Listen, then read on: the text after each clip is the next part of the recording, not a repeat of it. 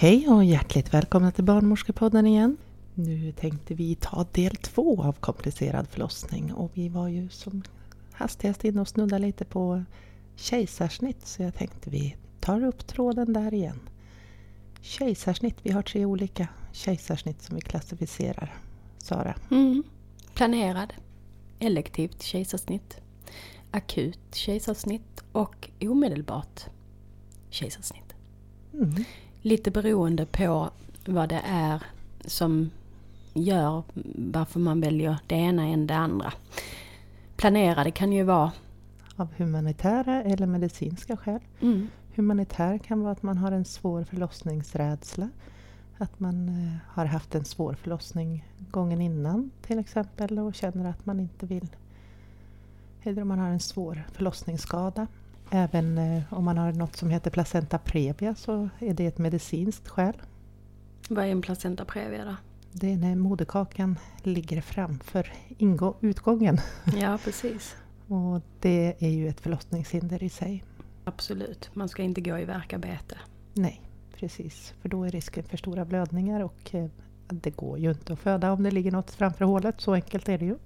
Men sen har vi ju det som kallas för akut kejsarsnitt. Och det är ju när det händer någonting under en pågående förlossning till exempel. Och då kan det ju vara att barnet visar på stress. Det kan vara ett förlossningshinder, att barnet kommer inte ut. Lite olika anledningar varför man går på kejsarsnitt. Och man kan gå på omedelbara kejsarsnitt. Och det kan till exempel vara att barnet visar väldigt snabbt att det mår jättedåligt. Eller att man har försökt att dra en sugklocka som inte har följt. Då gör man ett omedelbart snitt. Och när man gör ett elektivt kejsarsnitt, alltså ett planerat eller ett akut kejsarsnitt, då får man oftast något som heter spinalbedövning, så man kan få vara vaken under tiden, för då har man tid att hålla på med det. Men gör man ett omedelbart eller ett urakut kejsarsnitt, då söver man kvinnan. Ja, man har 10 minuter på sig att få ut barnet. Från det att man trycker på klockan. Och då trycker man på en knapp och då öppnas alla dörrar, så springer alla människor dit som man ska vara. Och då är vi ett gäng, vi är ganska många igen. Under ett snitt så är vi ganska många personal faktiskt. Ja, vi är 9 stycken ungefär. Ja, det är lite olika hur det ser ut beroende på, men det måste finnas en narkosläkare som ska lägga bedövningen eller söva patienten. Det måste finnas en narkossköterska som övervakar detta. Det ska finnas en läkare som ska operera, minst en, oftast är de 2. Det ska finnas en operationssjuksköterska som har ordning på alla instrument, och så finns det en operationsundersköterska som har ordning på alla tussar och väger och mäter allting det. Och sen har vi ju barnmorskan som tar emot barnet, och vi har undersköterskan till barnmorskan på en del sjukhus. Ibland är inte den med under snittet, men på en del sjukhus så är undersköterskan med. Hon tar ju tiden då. Ja, och sen har vi ju då kvinnan och hennes partner också förstås. Ja, självklart. Och barnet i magen som snart ska komma ut. Ja, precis. Huvudpersonerna. Nej, men så det kan vara lite olika anledningar varför det blir ett snitt då. Eller ett kejsarsnitt. Men då är det ju en komplicerad förlossning, för då är det ju en stor bukoperation som man ska genomföra. Absolut. Det finns ju risker med ett kejsarsnitt också, fast de är inte så stora. Men jag tänker på andningsdepression hos barn. Man vill ju oftast inte göra något kejsarsnitt innan vecka 39. För att det är just med andningsdepression hos barn. Ja, andningsstörning som de kan få direkt efter födseln. Och det är lite som jag pratade tidigare om det här med lungmognad och den biten, att de måste träna. Och sen så ska de ju ställas om från att leva i vatten till att leva i luft. Och det kan försvåras lite grann. Sen har det väl visat sig att vissa allergier och sånt också påverkas av barnen som har blivit kejsarsnittade. Absolut. Koppling till diabetes också tror jag det finns. Ja. Så det... Men nu, jag vet att de ska göra en studie på att kvinnor som har ett elektivt snitt, alltså ett planerat kejsarsnitt, att hon kan ge barnet sin bakteriell, alltså det från vagina på barnet då. Så jag tror att en studie som håller på just nu med det, där kvinnan har en handduk i trosorna tror jag till och med, och sen så smetar man in barnet med det här sen när det föds. Och det är ju för att få den floran som mamman bär då, för att få ett bättre immunförsvar. Absolut. Ja, men är det något mer att säga om kejsarsnitt egentligen? Ja, det finns väl, vi skulle kunna göra ett helt program om bara kejsarsnitt om vi var på det humöret. Men om vi ska göra som vi har tänkt, och det är liksom i det stora hela. Jag skulle vilja prata lite om vad händer efter ett kejsarsnitt. Absolut. Det finns ju risker såklart. Man kan skada organ när man gör ett kejsarsnitt. Då tänker jag framförallt på urinledarna kan bli skadade. Man kan få en infektion. Man kan få blödning. Det är de största bitarna tror jag just för kvinnan. Och att det är en ökad risk för att få en trombos, alltså en blodpropp. Och det här har ju också samband med kvinnans alla andra bakomliggande riskfaktorer som för högt BMI. Då sätter man gärna in lite blodförtunnande medel under läkningsprocessen, för man blir inte lika lätt mobiliserad efter ett kejsarsnitt. Och sen behöver man ju smärtlindring eftersom det är en stor operation. Man har ju gått igenom många lager för att komma in till livmodern. Så har man oftast svårare smärtor. Man får inte bära tyngre än barnet, brukar vi säga. Som en liten sån där hake för att liksom veta hur mycket man ska bära omkring på. Så ska man hålla sig till att bära sitt spädbarn och inte sin 2-åring till exempel. Nej, precis. Och man rekommenderar ju inte att ha för täta snitt. Och det är ju också för att när man har gjort snitt så får man ju en ärrbildning i livmodern.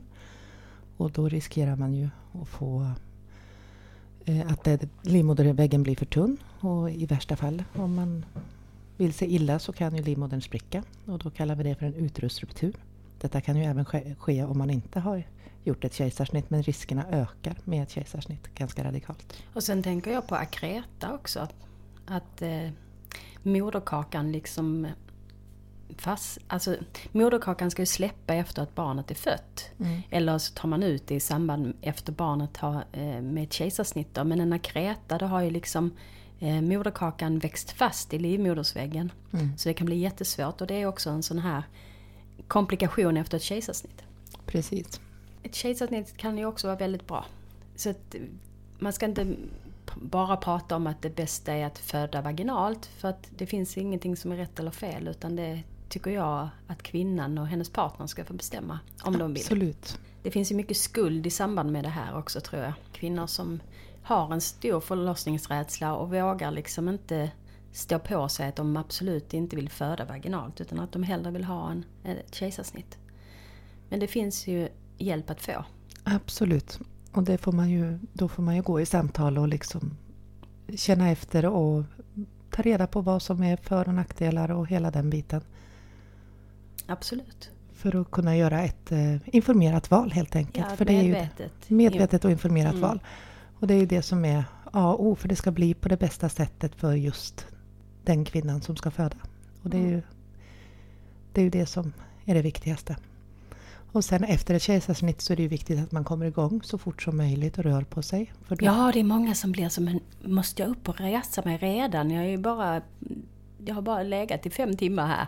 Ja, men ju fortare man kommer upp, och det har man ju sett på alla studier som har gjort det, ju fortare man kommer upp, ju fortare man blir mobiliserad, ju bättre mår man efter förloppet också. Och just ur smärtsynpunkten så får man mindre ont om man kommer upp och rör sig fort. Ja. Och få igång kisseriet, och man måste börja fisa och få igång tarmarna igen och hela den biten. För saken är ju den att många är ju jättebesvärade av all luften i magen som blir. Och många har ont i höger axel. Vet du varför? Ja, absolut. Det är ju luften som trycks uppåt. Ja, precis. Så många är besvärade av det och sina tarmar. Då brukar jag säga, nu upp och rör dig, drick mycket, få igång fiseriet. Det är oerhört viktigt. Men många tycker att vi är lite elaka, tror jag. Ja, och så ska vi ju klämma på den här magen som vi älskar så mycket. Ja, hela tiden. Hela tiden, och det är ju för att vi vill vara säkra på att livmodern drar ihop sig. Vi vill ju absolut inte ha en stor blödning. Nej. Det är ju därför vi håller på att klämma i tid och otid efter att barnet har kommit ut. Ja, både vid en normal förlossning och vid kejsarsnitt så är det en av våra bästa sysselsättningar. Och vi ber så hemskt mycket om ursäkt, men vi gör det bara för att det ska vara så bra som möjligt för kvinnan. Ja, och förhindra stora blödningar. Precis. Som är den största mortaliteten egentligen hos kvinnor postpartum. Jag tänker på, det finns ju någonting som heter tång. Vad är det för något? Ja, det är ju som det låter. Det är en tång som är de är formade, hur ska vi säga, som 2 skedar på något vis, fast med stora hål som man lägger runt huvudet på bebisen i kors, kan man säga. Hur ska jag förklara det här? Det är ju mycket enklare att demonstrera det här, men det är som man kan säga, det är som 2 händer som man lägger i kors, fast så. Och de använder man, eller kan använda, för att få ut barnet. Man har alltid en tång framme, till exempel vid sätesförlossningar, som vi pratade om i förra programmet. Och duplex, alltså tvillingar. Ja, precis. Och det är ett gammalt vedertaget sätt att hjälpa och avsluta graviditeten. Tång. Sugklocka. Det är de instrumentella förlossningarna. Då använder man ett instrument för att hjälpa till. Jag tänker på, vi kan väl prata lite grann om tvillingar. Ja, tvillingar är trevligt. Det är ju häftigt alltså, men det blir ju såklart en riskgraviditet när det är 2. Oftast är det ju 2. Och de kan ju finnas på olika sätt. Det kan finnas monokryotiska och monoamniotiska. Då ligger de i samma säck och har samma moderkaka. Och så har man diamniotiska. Då har de varsin fostersäck. Och sen har man dikryotiska. Då har de också varsin moderkaka. Precis. Men det kan vara mono-di liksom så. Så det beror på om de är enäggstvillingar också, kan man urskilja från det här då. Och under graviditeten så får man gå på extra ultraljud. För det finns en risk att ett av barnen blir större och den andra blir mindre. Då heter det tvillingtransfusion. Så att det måste man göra. Och då tror man ju oftast att det stora barnet är det som ska klara sig bäst. Men det är faktiskt tvärtom. Det är det lilla barnet som har oftast visar på att vara starkast. Så att det måste man hålla koll på. Och man går ju på lite extra kontroller under hela graviditeten. Och det här drabbar ju oftast de som delar moderkaka. Absolut. Eller det är de som drabbar, de som har monokryotiska. Så att en tvillingförlossning, om vi pratar om själva förlossningen, det är ju egentligen som att bistå en vanlig förlossning, fast det är 2. Ja, precis. Och förutsättningen för att man ska få förlösas med tvillingar, det är att det är huvud på tvilling nummer 1. Absolut. Och sen kan den andra ligga lite hur som, för den styr man ner så småningom. Precis. Så den kan ligga på tvären eller i säte eller Så när en tvilling 2 har fötts fram, då kan tvilling 2 komma lite hur som. Men där är det viktigt att man har koll på navelsträngen framförallt. Absolut. Vi gör ju också så att tvilling 1, när den kommer, så sätter vi oftast band på den navelsträngen för att hålla skillnad, veta vilken som är nummer 1 och vilken som är nummer 2. Det är väldigt bestyr med alla papper som ska fyllas i och alla band som ska vara här och klocklag och så. Nej, men så att det är ju som en vanlig förlossning, förutom att det är 2 och att det ska ju inte ta för lång tid från tvilling 1 till tvilling 2 ska komma då. Inte flera timmar liksom. Fast det får ju ta en stund. Ja, fast inte hur länge som helst. Så är det. Har man tvillingar, då förlöser man är ju på en vanlig förlossningsklinik såklart.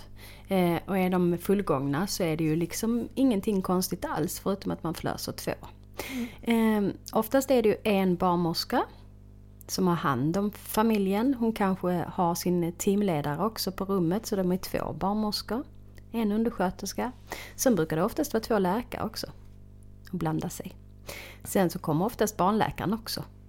Så det om de har en barnklinik. Ja. Så det kan vara väldigt mycket folk då också. Men att man förstår att det är ingenting som är farligt eller konstigt, utan vi är mycket folk när det är 2 duplex förlossning. Ja. Det som finns lite större risk, det är ju på kvinnan sen efteråt, att det finns ju en liten högre risk för en postpartumblödning, tänker jag på då, i och med att livmodern har varit så otroligt utspänd. För det har ju legat 2 barn där. Så då har vi oftast läkemedel uppdragna för säkerhets skull. Det är inte alltid vi behöver använda dem, men ibland så är det så att man behöver använda dem.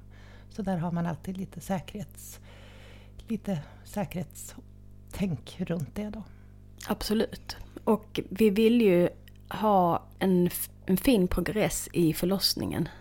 Så att vi vet att det Att hon har bra verkar framför allt. Mm. För det behövs ju. Det behövs alltid. Mm. Och sen använder vi när tvilling 1 har kommit så använder man sig av ultraljud. Så tittar man hur den barn nummer 2 ligger. Så man verifierar genom där. Absolut, ibland förlöser man på fot. Ja. Extraktion på fot blir det då. Mm. Men oftast brukar läkaren se till att det blir ett huvud som kommer ner. Ja. Mm. Och då blir det som vanligt fast gånger 2. Ja, precis. Men då har man ju det gjort. Ja, tänker jag. Precis. Sen efteråt med tvillingar så det är ju som vanligt, det är bara att de är 2. Och då får man lära sig tvillingamning och lite sådana fina små gänger för det blir väldigt mycket amma annars om man inte gör det samtidigt. Så ska man skifta på barnen då. Så. Tvillingamma är att rekommendera att man ammar bägge samtidigt. Ja, precis. Annars blir det tufft. Annars blir det många timmar amning. Så att det brukar, på BB brukar personalen hjälpa till och visa olika sätt hur man kan amma när man har 2. Det brukar oftast vara väldigt bra att ha en sån här amningskudde då som man kan lägga dem på. Det är så mycket barn liksom. Ja, barn överallt. Och sen kommer det till trillingar. Det är inte jättevanligt men trillingar är ju också en komplicerad graviditet. Då har man också väldigt noggrann koll med ultraljud och den biten. Men det förlöser vi inte vaginalt i Sverige idag. Nej, då är det ett planerat kejsarsnitt. Som gäller. Absolut. Jaha, nej men har vi sagt allt om tvillingarna nu då? Jag tror nästan det. Eller det finns ju säkert som vi kan göra ett helt program om detta också. Ni får ju gärna lyssna på tidigare program där vi pratar om tvillingmamma Frida till exempel. Hon fick ju 2 tvillingpar på mindre än 4 år. Fantastiskt. Ja, och tvillingarna blev klara där. Då tänker jag att vi ska prata lite mer om rena sjukdomstillstånd under förlossning och graviditet. Då tänker jag till exempel temp under graviditet. Om man börjar få feber över 38 grader. Under pågående förlossning? Ja. Ja. Det första tecknet man ser det på, det är oftast på barnets hjärtljud. De blir förhöjda då, ja. Precis, och då vet vi att men då kanske hon har feber, så då tar vi en temp. Och då får man ibland ge paracetamol intravenöst. Det beror lite på var tempen ligger, för att vi säger ju att över 37,5 så är det ju feber egentligen. Men man kan också ha en arbetstemp under pågående förlossning. Så man har satt den här nya News till 38 grader på just födande och gravida kvinnor. Att innan dess så tar man om tempen några gånger istället och kanske ger ringeracetat istället för att se och identifiera om det är en infektion eller om det är arbetstemp då. Men är det över 38 grader då behöver man kanske göra insatser som du säger paracetamol och kanske till och med ge antibiotika. Absolut. För då kan det vara att man har börjat få en infektion i livmodern. Absolut. Ett tecken på det är ju oftast också om det skulle vara någon infektion i livmodern och så, då börjar oftast fostervattnet att lukta väldigt illa. Ja, precis. Så att det är också ett tecken som man kan liksom, det är många faktorer liksom. Ja, precis. Och det kan ju även vara andra att fostervattnet har gått för flera dagar sedan. Så att det är risken för att det har kommit upp någonting. Det är därför man inte rekommenderar att man ska bada och den biten om vattnet har gått innan förlossningen är igång. Men på de allra flesta ställen får man ju bada om man är i aktiv förlossning.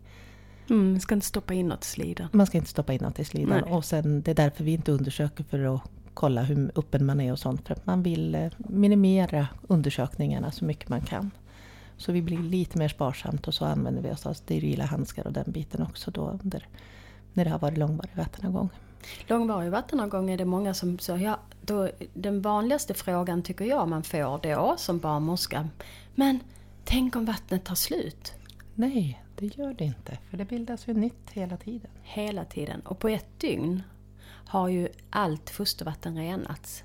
För det är ju inte 39 veckors vatten som ligger där, utan det renas ju och blir nytt vatten hela tiden. Så att, så 2-3 dygn beroende på vart någonstans i landet man bor. Längre än så låter vi inte kvinnor gå med långvarig vattenavgång. Och har de långvarig vattengång så börjar vi alltid med antibiotikabehandling under pågående förlossning. När förlossningen är aktiv så börjar man med antibiotikabehandling för att skydda barnet. Det är inte för kvinnans del i första hand, det är för att skydda barnet. Om man vill ha antibiotika förstås då. Då kanske vi kan komma till induktion av förlossning. Vad är det för någonting? När man inducerar en förlossning utan att den har gått igång spontant så blir den självklart också en komplicerad förlossning. För då är vi där inne och petar på någonting. Och det kan ju vara, induktion kan vara på grund av till exempel långvarig vattenavgång. Det kan vara att barnet beräknas vara för stort om vi låter det gå längre i graviditeten. Det kan finnas andra indikationer att man har gått en graviditetslängd längre än 42+0. För då börjar resurserna i moderkakan och det minska. Så då behöver man förlösa för att inte barnet ska dö i magen till exempel. Absolut. Och det är ju många som kommer till oss och säger jag orkar inte vara gravid längre. Jag orkar inte. Kan inte bara sätta igång mig. Men det är ju inte bara att sätta igång. Nej, bebisen kommer oftast när den vill komma. Men ibland så måste vi vara med där och hjälpa till ändå. Absolut, om det finns en riskerna, anledning. Riskerna lägger ju ihop risker med vad som blir bäst. Många kvinnor frågar, jaha, men sätt igång med bara då. Och hur gör ni då? Men då kommer vi ut till nästa flum. Det är ju som så att det är faktiskt livmodershalsen som bestämmer hur vi sätter igång den. Ja. Eller hur? Vi har väldigt många olika. Vi har mekaniska metoder och vi har medicinska metoder. Är det väldigt omoget så börjar vi oftast med medicinska metoder. Och Angusta eller Cytotec beroende på vart du befinner dig i landet. Eller minprostins gel av någon form. Och det är för att mogna livmodertappen för att kunna fortsätta. Eller en propess. Ja. Det är också minprostin. Så det är livmodershalsen egentligen som bestämmer. Man gör ett Bishop score på den. Hur lång den är, hur öppen den är, hur den känns i konsistensen, vart huvudet befinner sig på barnet och lite sånt då. Sen på vissa kan man ju ta hål på vattnet direkt. Ja, precis. Om det är tillräckligt moget. Och det är ju en mekanisk metod. Ta hål på vatten eller lägga in en barnkateter. Då blåser man upp som en ballong innanför livmodershalsen in mot livmodern. Och då fyller man den med vatten. Ja, som en ballong. Som en ballong. Så tänjer den mekaniskt ut livmodertappen. Och sen när den ramlar ut så tar man hål på vattnet till exempel. Om det inte är så moget som Sara säger att man kan ta vattnet direkt. Och då bör man vara uppe i alla fall någon centimeter eller så man får in en liten amniohook eller en skalpelektrod för att få hål på hinnorna då. Det som jag tänker på det är det att jag hoppas att alla kvinnor förstår att vi måste ju känna på livmodershalsen och det gör man ju genom en gynekologisk undersökning. Ja. Så är det. För vi kan inte röntga inuti, vi måste liksom använda våra händer, det är vårt hantverk, det är därför vi måste göra de här undersökningarna då. Och sen går man då vidare. Har man bestämt att man ska inducera då kan man ju prova flera metoder. Och det kan ibland bli väldigt utdraget, tyvärr, faktiskt. Beroende på hur moget det är så kan det ju ta upp till 3-4 dygn innan man träffar sitt barn. Absolut, så att man är beredd på det. Att det finns... Att man kanske får vila ibland på natten och lite så för att kroppen ska hinna återhämta sig mellan de olika försöken och mognadsprocesserna som går. Ja, men då har vi nog fått med allt på induktion tror jag faktiskt. Ja, det finns ju så mycket vi skulle kunna prata om när det gäller de här bitarna. Absolut. Både allt som är komplicerat och allt som ligger utanför den normala. Jag tänker på GBS i urin. Det är ju någonting där barnet kan bli jättesjuk om inte kvinnan får antibiotika. Ändå screenar vi inte överallt i Sverige efter det här. Det är inte så många platser man screenar faktiskt. Nej. För att barnen kan bli knalldåliga väldigt fort. Ja, det går bara på sekunder ibland. Ja, det är väldigt läskigt. Annars är det ju väldigt lätt sätt att ta reda på om man har en GBS eller inte. Det gör man via ett urinprov. Ja, det är bara att kryssa in extra liten ruta så har man koll på det. Och sen så behandlar man ju det med antibiotika. Ja. Så det är ingenting. Och då får man antibiotika under själva förlossningen. Absolut. Jag vet att vissa landsting eller regioner screenar alla och andra gör det inte. Nyköping gör det. har man haft en GBS innan så brukar man väl veta det med sig sen att man har haft det tidigare. Så då kan man ju få antibiotika fast vi inte har screenat. Precis. Sepsis är ju också ett allvarligt tillstånd som inte händer så ofta. Men det händer och det är någonting man ska ha med sig. Att det kan faktiskt hända. En blodförgiftning alltså. Ja. Under en pågående förlossning. Och de kvinnorna blir ju jätteknalldåliga jättefort. Väldigt läskigt. Sen har vi ju kvinnor som är multisjuka. Och då tänker jag på kvinnor som har epilepsi till exempel. Som inte får krysta hur länge som helst eller hur mycket som helst. De hjärtsjuka kvinnorna förstås också. Men de har man ju fångat upp och man har oftast gjort en väldigt bra förlossningsplan med de här kvinnorna som står oftast i mödravården. Precis. Och där är ju också återigen allt viktigt arbete mödravårdscentralerna gör preventivt för att det ska bli så bra i slutändan som möjligt. Absolut. Och även ultraljudsbarnmorskor och alla som faktiskt förbereder för att man ska kunna få all den hjälp man behöver. Oavsett när man kommer till förlossningskliniken så är det redan. Så därför är det otroligt viktigt att man tar emot den hjälpen. Absolut. Men då tror jag nästan att vi har fått med det mesta. Har vi inte det, Mia? Ja, men det tycker jag. Och är det något mer ni undrar så, eller något mer ni tycker att vi ska fördjupa oss i så hör av er till oss. Ja, vi finns ju på Facebook. Instagram. Ja, på Twitter. Ja, vi har en mailadress info@barnmorskepodden.nu. Och så köp Smycket Life. Ja, gjort. Bra. Tack. Tack för den här gången. Hej, hej.